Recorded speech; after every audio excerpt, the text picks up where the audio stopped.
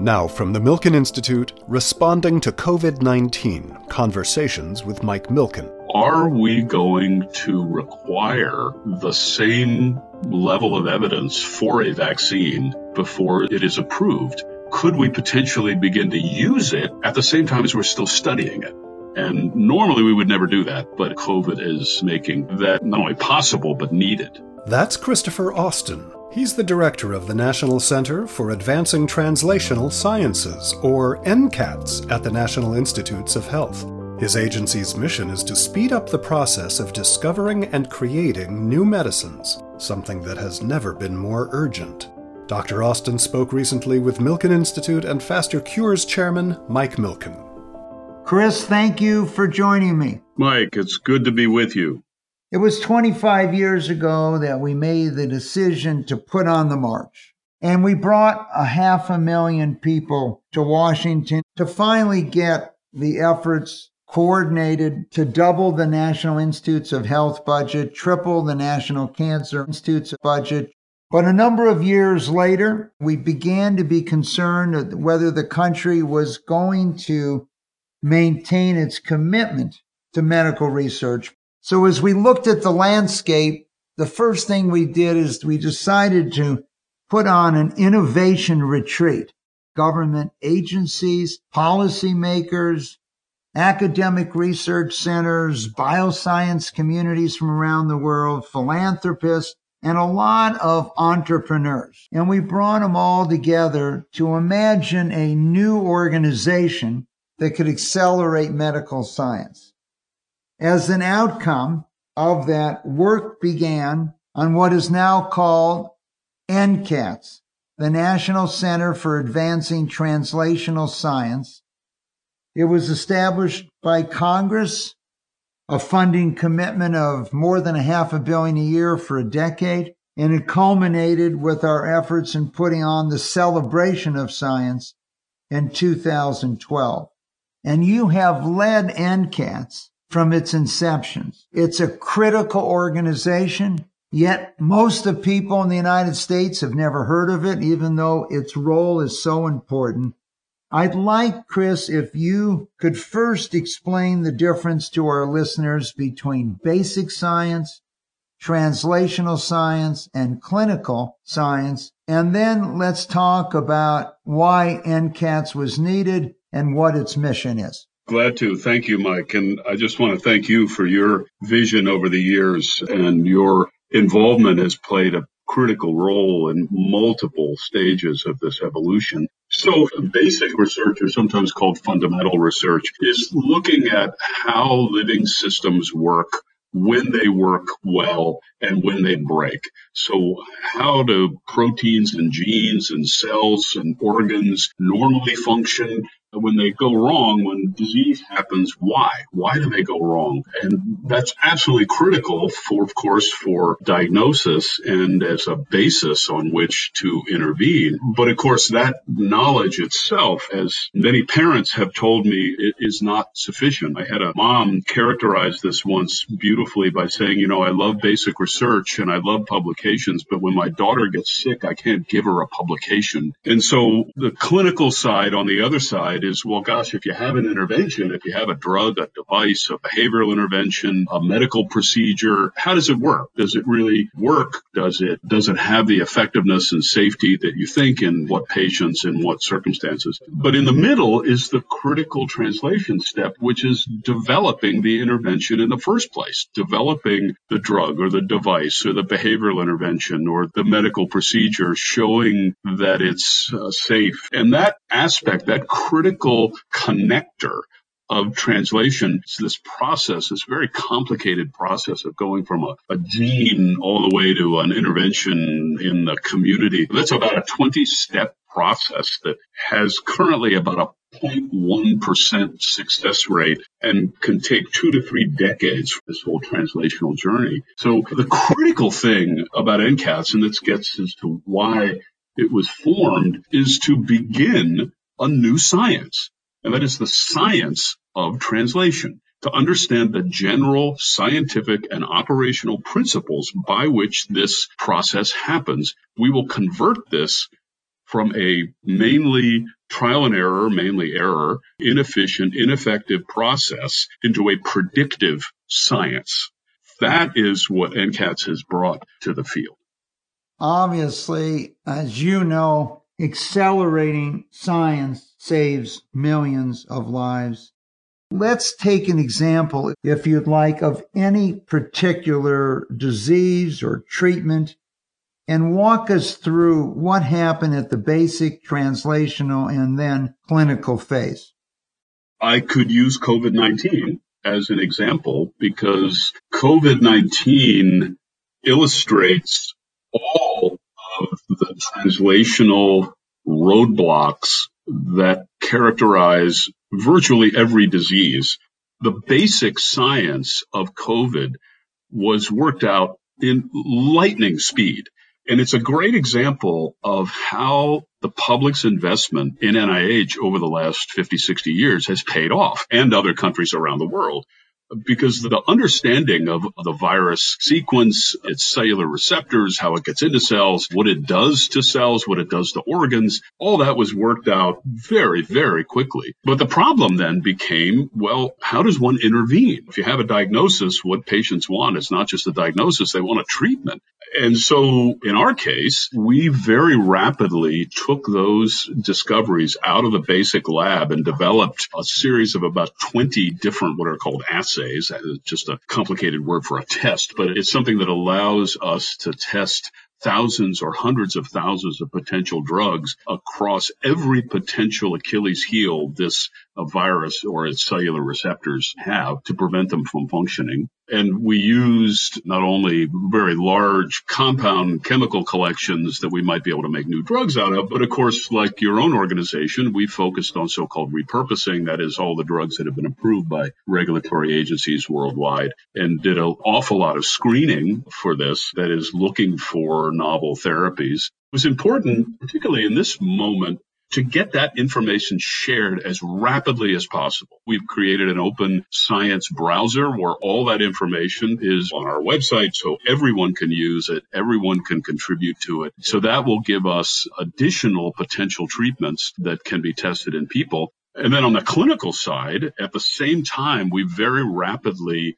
organized our trial innovation network to share information about how they were handling patients in real time and in their academic health centers, the research they were doing, connect people who wanted to do the same research to eliminate duplication and increase efficiency, novel designs, novel ways to get these studies done in a much more rapid, effective way, which is what the Trial Innovation Network focuses on. And then at the same time, we focused on more public health aspects where there's thousands, hundreds of thousands of patients going to hospitals all the time. But given our healthcare system and our electronic health record system, it's not always easy to figure out where those patients are, what their characteristics are, what drugs they might be on that might be helping them or hurting them. And so we very rapidly pivoted informatics, so-called data effort that we had been working on for about 3 years to tie all of these 60 centers around the country together. Cumulative, they take care of about 200 million people in this country. It's an absolutely unique national resource. Tie all those together in a common electronic health record system that will allow these centers to put all their data into a central place to be examined. And that's something called the National COVID-19 Cohort Collaborative, or N3C, just went live about 2 weeks ago, that we're very excited about. So we're really covering the waterfront from right after the basic research lab, taking that football and running it down the field to identify new drugs, moving those into clinical trials as rapidly as possible, and then looking at real-world evidence in hospitals of how patients are actually being treated. If I had told you a generation ago that there was a virus and that the DNA of that virus would be posted for the whole world to see in a couple weeks, and then 63 days later, there would be a vaccine that went into a human being. So moving from basic to translational to clinical in 9 weeks, you would have said, Mike, that's absurd. vaccines, and most of the ones that we all got when we were kids, they're vaccines that are killed or inactivated in some way. And people try to use proteins for those as well and still do. But Moderna had this crazy idea that maybe you could use the translator protein, that's literally what's called the translator molecule, the messenger RNA, which as the vaccine instead of the protein or the virus itself. And it's made perfect sense theoretically, but nobody thought it would work. But it appears to. And the reason this is so critical is that using the mRNA, which is derived directly from the sequence of the virus. As soon as we knew the sequence of that virus, we were able, and Moderna was able, to literally write, because you can make these molecules now in the lab, to actually make an mRNA molecule, and that became the vaccine. And just inject that. How do we actually design a trial to demonstrate that it really does work? What do we have to measure, the biomarkers? What do we have to measure to give the regulators confidence that if we're not going to wait for a protective response like you normally would in a vaccine, what is going to give FDA assuredness that they should approve this? How do you know who to give it to? Do you have to worry about immunocompromised people or not? And then big deal, how do you make enough of this stuff? We've never had to deal with trying to make 1 billion doses of a vaccine from ground zero. So this gets back to something that, Mike, I know you like talking about, is that the thinking about the means of production, the manufacturing, those kinds of technologies are translational technologies too. And so we're able to do things much more rapidly in the early stages. But I'm afraid that for the most part, the later stages are still as slow as they normally have been. It's one thing if you look at the well-meaning debate currently going on,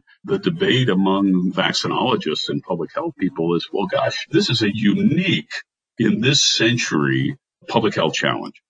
So are we going to require the same level of evidence for a vaccine, or a diagnostic for that matter, but for a vaccine before it is approved? And could we potentially begin to use it at the same time as we're still studying it? And normally we would never do that, but it's the kind of translational innovation that this COVID crisis is making not only possible, but needed. This particular vaccine, which is only one of more than 120 vaccines we are monitoring, and only one of 10 that we already know have gone into human beings, but it is a potential game changer. The idea that I give you something and then your immune system effectively creates that vaccine for you. The United States government under BARDA gave them a grant of $483 million to build manufacturing capacity and to make the vaccine prior to knowing if it works. As you have intimated, Chris, the stakes are so high that the cost of doing this, while large at almost $500 million, pales in comparison to what the economic and human costs are. And so we're well aware of what's occurred with shutting down research laboratories or treating others with other life-threatening diseases. How is NCATS dealing with your work on so many other life-threatening diseases? Why it's had to concentrate on COVID-19?